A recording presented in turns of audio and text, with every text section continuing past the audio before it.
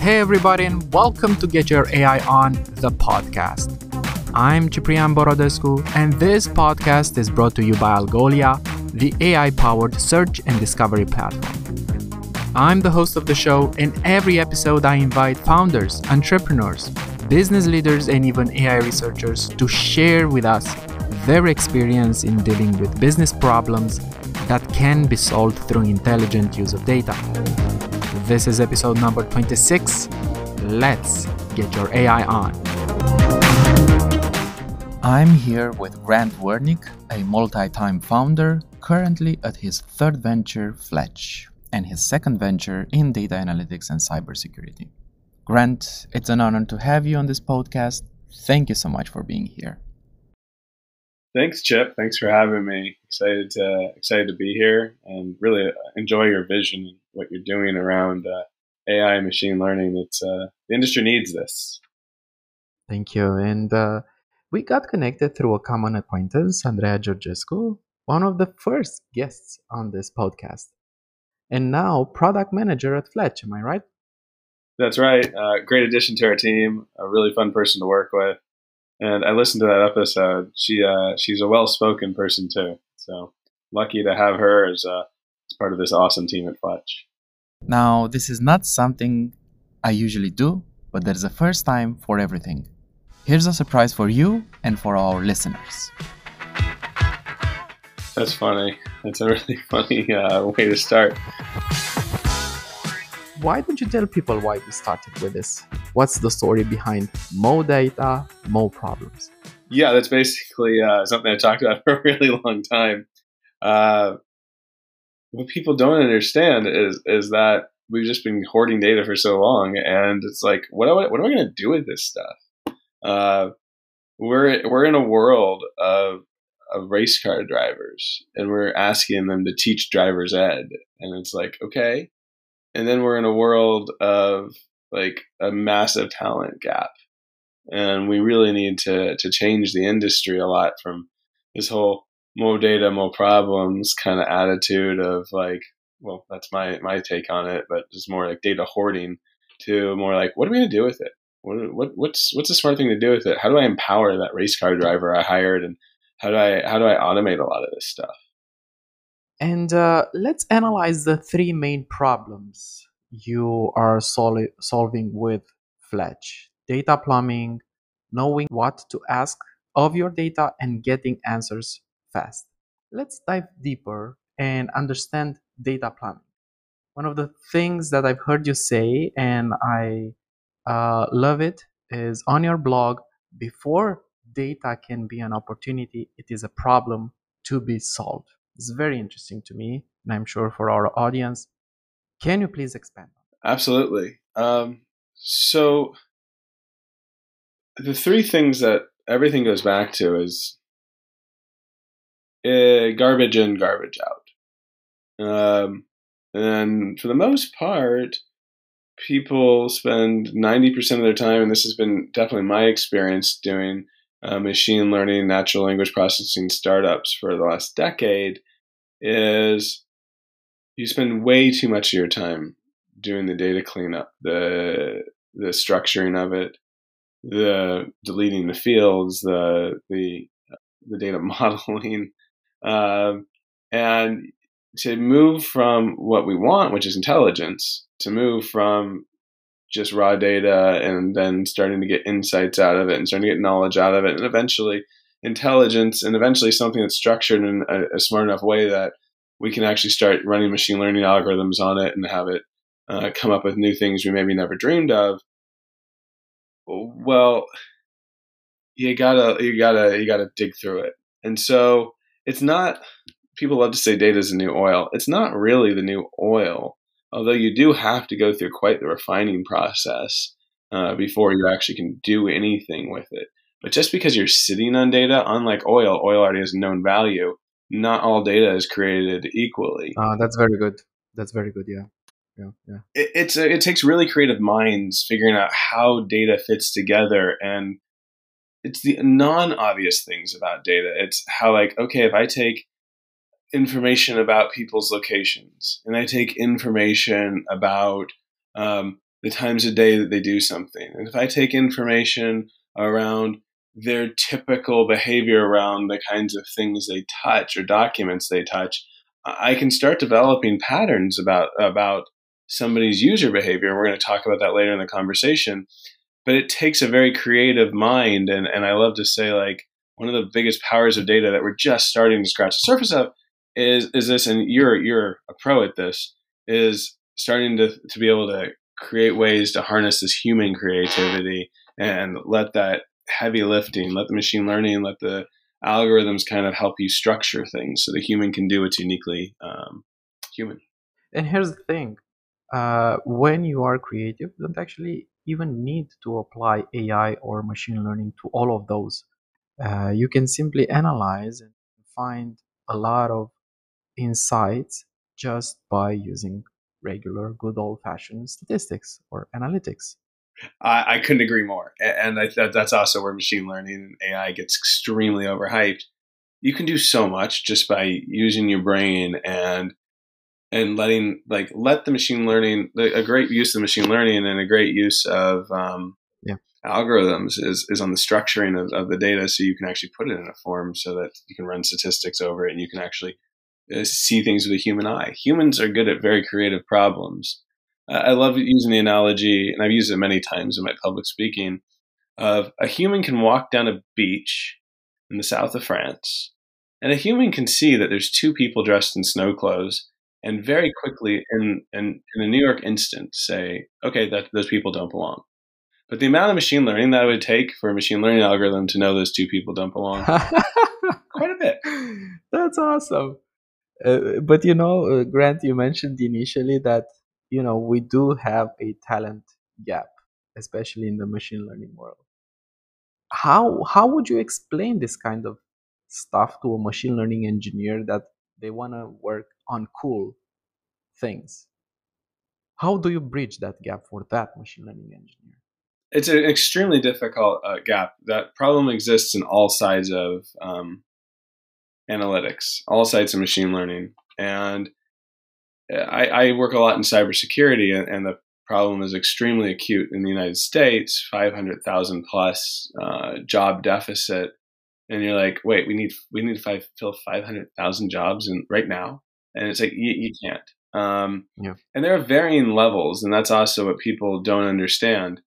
You don't need a race car driver to fill every job. You don't need people like you and our friend Andrea to fill every job. Those are the high level jobs. There we go. Yeah. And I think a lot of organizations miss that data is a process. Data is a very important part of your company. And as you harness more data, you need people doing a lot of different jobs around data. And so my answer to you is let's unfold it. It's a few different things. It goes back to educating people. And it goes back to educating people that there is an opportunity here for high paying jobs. And some of those jobs may not be that sexy. So we need people who are helping teach machine learning algorithms to structure data, semi-supervised models. Oftentimes those can be retooled people or people who maybe, let's say you're in a factory and you've worked in that factory for many years. You know that factory better than anybody else. Well, automation comes around, you're like, I'm going to lose my job. Well, if you're smart about it, you're not going to lose your job. In fact, you could probably get paid a lot more because you can start teaching the next generation of machines that are going to automate the boring, the monotonous, the SHIT work, as we like to say. Yeah. And you now up-level yourself because you have that unique human knowledge. And so you're taking somebody at a tradesman level, not somebody like you at a PhD level, and now you're actually making them part of the new data economy. And so it's having companies educate that these opportunities are possible. It's creating those opportunities in those places, and it's also going back to the university system and even the trade school system or high school, and educating people in the system like, hey, these exist. Yeah, I mean, absolutely. So you mentioned educating people. What other components do we have? So the other thing that we need to do is we need to rethink the way we apply machine learning AI. We want machine learning AI to do the sexy stuff, but in machine learning and AI, I've thought for a very long time, and I've actually implemented it at multiple companies, how you use machine learning and AI in conjunction with smart algorithms, in conjunction with smart humans, knowledge engineers, to create a symbiotic system where they're all helping each other move forward. And if you can do that, then you use machines to automate those lame things, as I talked about a second ago. And then you start creating a much better place for these very expensive folks who do have master's degrees and PhDs in data-related fields, because you start utilizing these people a lot better. And so we may have a massive talent shortage. Well, it's because these really smart people are doing really monotonous tasks right now. That's why my joke at the beginning about you're hiring race car drivers to teach driver's ed is so true, because you don't need to do data modeling. Like, yeah, you do, maybe to some extent, but the amount of time somebody like you probably has to do data modeling work compared to actually doing the sexy machine learning is disproportionate to what it should be. It should be the inverse of what it is today. You know what I mean? I was wondering, while you were explaining this, where does Fletch sit in this entire ecosystem? Awesome. So Fletch is my new company. We have been very stealthy for the last couple of years as we built Fletch. Fletch is the very calculated understanding of the data analytics space. It's the product of that. It is us working hands-on, a team of people that's worked together for quite a while, that's done multiple startups together. And it's us working hands-on with the various analytics teams, especially security analytics teams, to realize what the acute problems of the industry are. And as I looked at that about 3 years ago, as we were starting to get going with Fletch, we saw a bunch of very important things.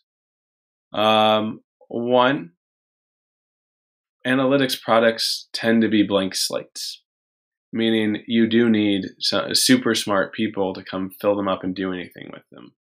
And so you're not going to get the intelligence you want out of them, although they're going to cost a lot of money.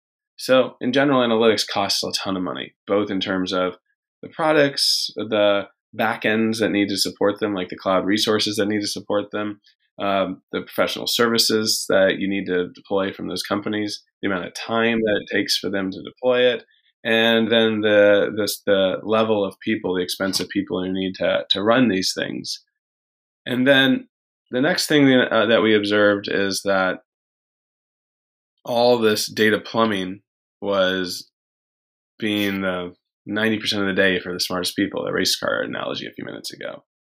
And the third thing we observed is executives are never getting the intelligence they want out of these products. So if you see a system that's broken, it costs too much, it isn't giving the intelligence, and your smartest people are doing plumbing. Oh, yeah. Well, Fletch can solve those things.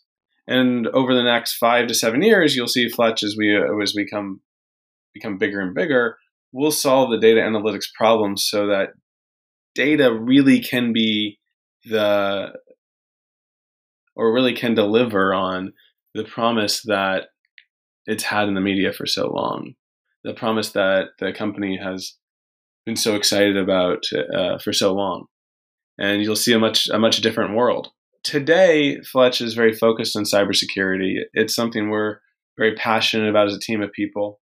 And it's a place where these needs are extremely acute. And in the world of COVID, as things have changed and your teams are going more remote across the country, across the world, the need for cybersecurity is gone up exponentially. It used to kind of be a nice to have for the biggest companies. Now it's something that is a necessity no matter what size company you are. And the amount of technical transformation that happened because of COVID is just massive at the same time. So Fletch comes at a time where there's a perfect storm. What if data analytics could be turnkey? What if you could say, like, hey, I want to solve hard cybersecurity problems, like, let's say, insider threat. And you were able to come into it and you're able to say, connect my data, takes a few minutes from a human, and then Fletch can go to town. All the data plumbing and extracting the intelligence so that a trained eye can now go extract even more value out of it. So we took out all the mundane, all the humdrum work out of the equation, and so you can actually get the promise of data instead of a year. Well, you're talking a couple days, and so that's what Fletch is really after, is changing that model. We're starting out with three of the most biggest problems in cybersecurity. One being insider threat, like I just mentioned. Two being external threats, that stuff trending in the news. You're like, do I have that or not? Well, wouldn't it be nice to be able to read that news in terms of what's going on in your company? We're making that happen, like in real time. Here's my company's footprint. Here's our technology. Here's all of our endpoints and our vulnerabilities. Let's triangulate that with what's going on in the news in real time, and boom, you have like your own personalized newspaper about your company. And three, it's like helping you run your business in the cloud. These three things account for 80% of what is necessary to have a strong cybersecurity footprint to protect against things like ransomware. And if you're doing these things today, it costs a fortune. Well, what if these things are inexpensive? What if these things are automated? And what if these things are things that everybody can deploy? That's what Fletch is doing. And it's funny, you're catching me at a really fun time. In about 1 week, our first part of our product, which is the insider threat, we call them solutions. They're kind of like little bite-sized pieces. You can purchase them individually, kind of like a Netflix movie. Goes live, and anybody can buy it. It's really exciting. I thought user behavior analytics is not something new in the MarTech space, but it seems that it's a bit newer in the cybersecurity world. Why do you think that is? So UBA, or user behavior analytics, folks like you and me understand what it is. Folks like your listeners all understand what that is. But for the most part, the average person in business doesn't actually know what it is. In cybersecurity, you could think about it as a solution to a problem that many of us have, which is insider threat. Insider threat is either people in your company knowingly doing something malicious, or their accounts being taken over by somebody who is a bad actor, or somebody by accidentally doing something malicious, which is a lot of the problem you have today, is people just aren't educated enough on it. Mm-hmm. And so user behavior analytics solves the problem of insider threat. But why isn't it more mainstream? Mm-hmm. Well, it's expensive.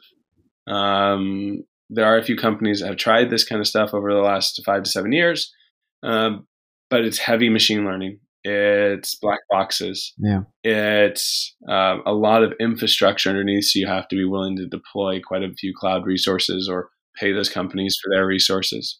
It requires quite a bit of professional services. And it takes 6 to 8 months to start training the algorithms, and your false positive rate is still super high. So why is it not more of a big deal? Well, it's not easy to do, and so only the biggest companies could even think about it. And so something I've always dreamed of is, how do we make this something anybody can have? Well, if you can connect things, if you can triangulate things, if you can do this all for people, and then using natural language, which is a big part of my background, if you can make that be something that it makes it transparent and not a black box, and then instead of charging hundreds of thousands of dollars for something like this, if you could do something super affordable, like $1 per account monitored, all of a sudden it actually does become mainstream. And so actually part of what I'm out to do here with Fletch, one of the first things, and the thing we're releasing here in 2 weeks, is show people that user behavior analytics is not that foreign, and it can be very valuable and is quite the solution to insider threat for security that people have looked for a long time. And so it's a bit of an education thing, and it's a bit of a budget thing, and it's a bit of an effectiveness thing. And so we're solving all of those here at once. So hopefully we can be a company, and me personally, I mean, I'm pretty darn passionate, as you can hear about that, to show people how powerful it can be for cybersecurity. And it's a very challenging industry, domain, and problem to crack. So absolutely. And one of the questions that I like to ask is, what is the anatomy of your AI product. So what is the anatomy of Fletch AI? If you were to dissect Fletch AI, what would you see if you had a magnifying glass? What are the layers that make up Fletch?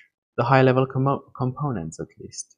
And if I may add, from this anatomy, what makes it an AI based and not something else? Oh, that's a good question.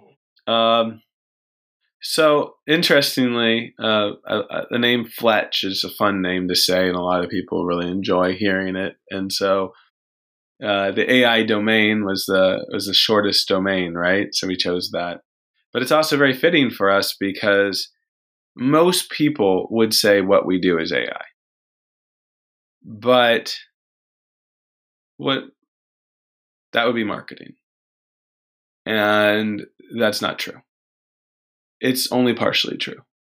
Sorry, Grant, there's actually a saying.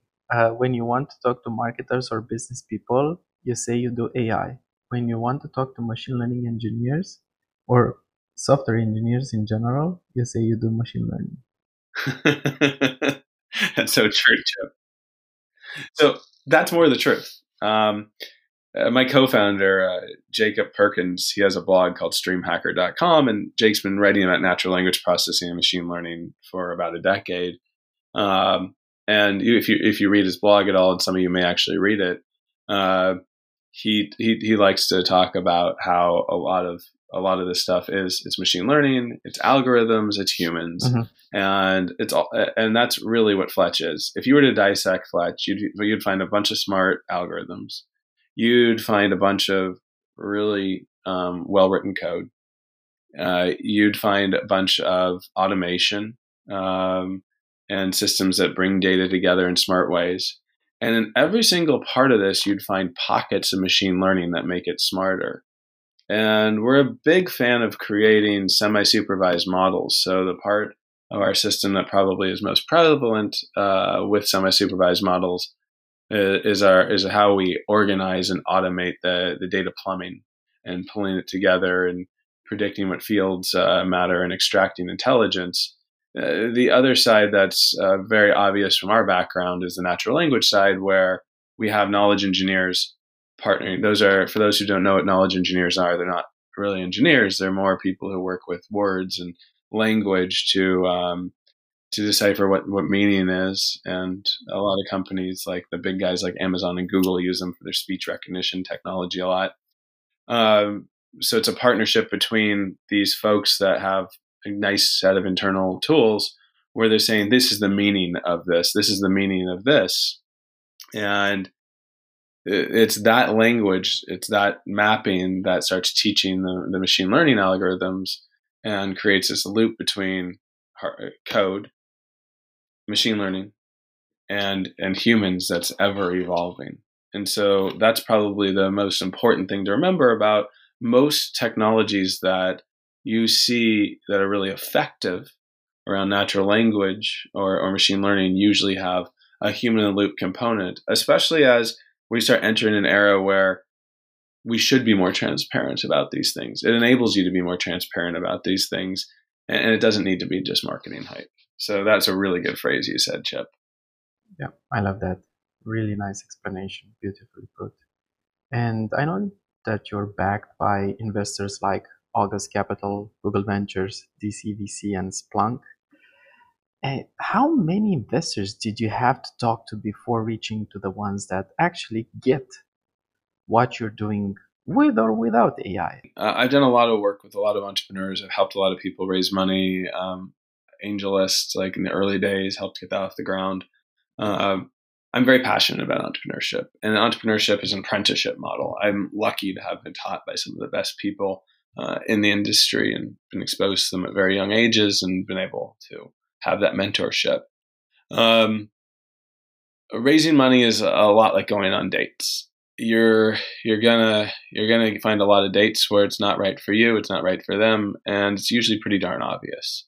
If you find yourself having to overly convince, probably not a good fit for either one of you. And I look at that as a very positive thing. My friend Nivi, he's one of the co-founders of AngelList. He's taught me a lot. he he always said it's like it's okay. It's great. It's like that quick no is really helpful on either part, your part or theirs, because you're looking for the right fits to build your business, and you need people to believe in your vision and what you're doing. And so that's really important. Yeah. Many times I've talked about when I talk to budding entrepreneurs. Maybe it's a point of pride for me. I don't know, but it's I've actually turned down significantly more money than I've ever brought in, because I've always looked for people that want to move the world forward like we do. People who don't think about just a quick hit. People who think about actually building transformational technologies. People are in this to change the world, and the investors we have are those kinds of people. Look at their portfolios; it's very telling. And look at who they are as people. Like Data Collectives, I've seen them since the very beginning. They've been a very helpful investor, and they've done a lot for the machine learning and AI space, and now bio. I think about folks like them and how they help connect the dots and how they help move the industry forward. Or our largest investor is actually August Capital. That's David Hornick who's behind that, and he has a new fund, Lobby VC, and he did the Lobby conference, and he's seen it all. And so having David involved in my company was quite a no-brainer. He was one of the first backers of Splunk. So he knows the space, one, but two, he's seen it all, and he can really be a great sounding board as I'm making hard decisions to build a company. It's one thing to build really cool tech. I love building really cool tech, but it's another thing to make it into a business, and having investors who help you make it into a business and understand what has happened before is really important. And a lot of these folks actually are angels in us. Not necessarily the big firms. I find angels and finding angels who've done it, been there, done that before are super helpful. And so like Eric Swan, he's a founder of Splunk, but he's an angel in us, and he's extremely helpful. He's on our board. And so I find that folks that individuals are very important to the equation too. So don't rule out individuals when you're raising money and you're trying to do something really hard, really technical, like we are. And I'm totally happy to talk about this at length with any of your listeners if they're really curious about it. I'm very passionate about this topic of finding people who are the right fits. There's also the different stages. I'll end on this topic about it. There's different stages of raising. In the early days, you want people to believe in you and your vision. And the mid-tier, it starts seeing your vision come alive. It's people who can start helping you scale that vision, help you get more customers, help you find the gotchas. In the later stages, it's people who can really help your company become a mainstay, and your company become something that everybody's talking about. Mm-hmm. And so there's different investors you want at different stages as well. Based on your experience and also talking with other fellow entrepreneurs, do we really understand what we're asking of AI, of us? So I actually don't think people understand what they're asking of AI. I think people are asking for miracles from AI, especially business. And me, I skirt both sides. I'm more business side these days than technical side. But it's very difficult for people not to see it as black magic. And it's not black magic. It's really hard freaking work. And so we're still in the early stages of AI. My father's an early HP engineer and a longtime technologist. He's a fun person to talk with, and my team all enjoys talking to him. But he loves to say, AI will always be 10 years away. Yeah, that's a good one. And Chip, to some extent, that may always be the case. A good example is how awesome Tesla's self-driving car is. It's marketed as self-driving. It is not self-driving. It is really awesome. I own a Tesla. I think it's great. It definitely helps me be a better driver. But it's semi-supervised. It's a human machine working together. And if we start thinking a lot more about AI technologies of humans and machines working together, I think we move the industry forward dramatically faster than we are. Instead of trying to invest tons of money in the last mile and trying to have machines rule it all, a machine's like a child. It can only do what it's been taught, and yes, it can do permutations and interesting things from that. But they're going to be interesting and weird. They may not be exactly what you need. Child oftentimes does things you don't really want it to do. So more of this vision around humans and machines working together, I think, will really change the industry more, and investors putting more money in companies that think that way, and really digging into companies in the early stages and like figuring out if they really think that way or if they're trying to do a pure play thing. Pure play things in general probably still should be in the research world, which is a great place for them to be. But people are being practical about building businesses should be talking like this. Excellent. I usually like to surprise my listeners and guests with a special question of the episode, one that has a bit more weight to it and it's a bit more delicate to answer. You kind of already answered it, but what is the ugly or what is the other ugly truth about AI that no one wants to talk about? Yeah, it's the marketing hype thing we've been talking about. It definitely is that, but and it's also the amount of shit work that really is AI, and it's also where a lot of companies like to say we don't have humans in the loop, we don't have humans teaching things, and it's like you look at some of the massive tech giants. It's like, yeah, you have humans using your search engine every single day. What's so bad about using humans at the end of the day, right? I mean, Yeah, I think that's actually the biggest thing. It's like so many people are like, I want to say it's a pure play machine. It's like, don't worry, it's not, and it can't be. And humans are uniquely capable of what we're doing. And the more that we embrace that perspective, instead of saying AI is going to take over, the less afraid people are going to be about it, the more it'll make society better. And the more that it won't be this dark force that could potentially take it over. And so, yeah, I think that really is it. You hit the nail on the head. It's making it be a very human centric world, as opposed to and being honest about that, uh, as opposed to this. It's a black box, and you don't even know what's going on. one of the things that I also heard, I like to talk about ethics, especially in AI. And somebody, I think I saw a tweet or something on LinkedIn, and they were saying something like, hey, there's no AI ethics. There's no ethics to AI.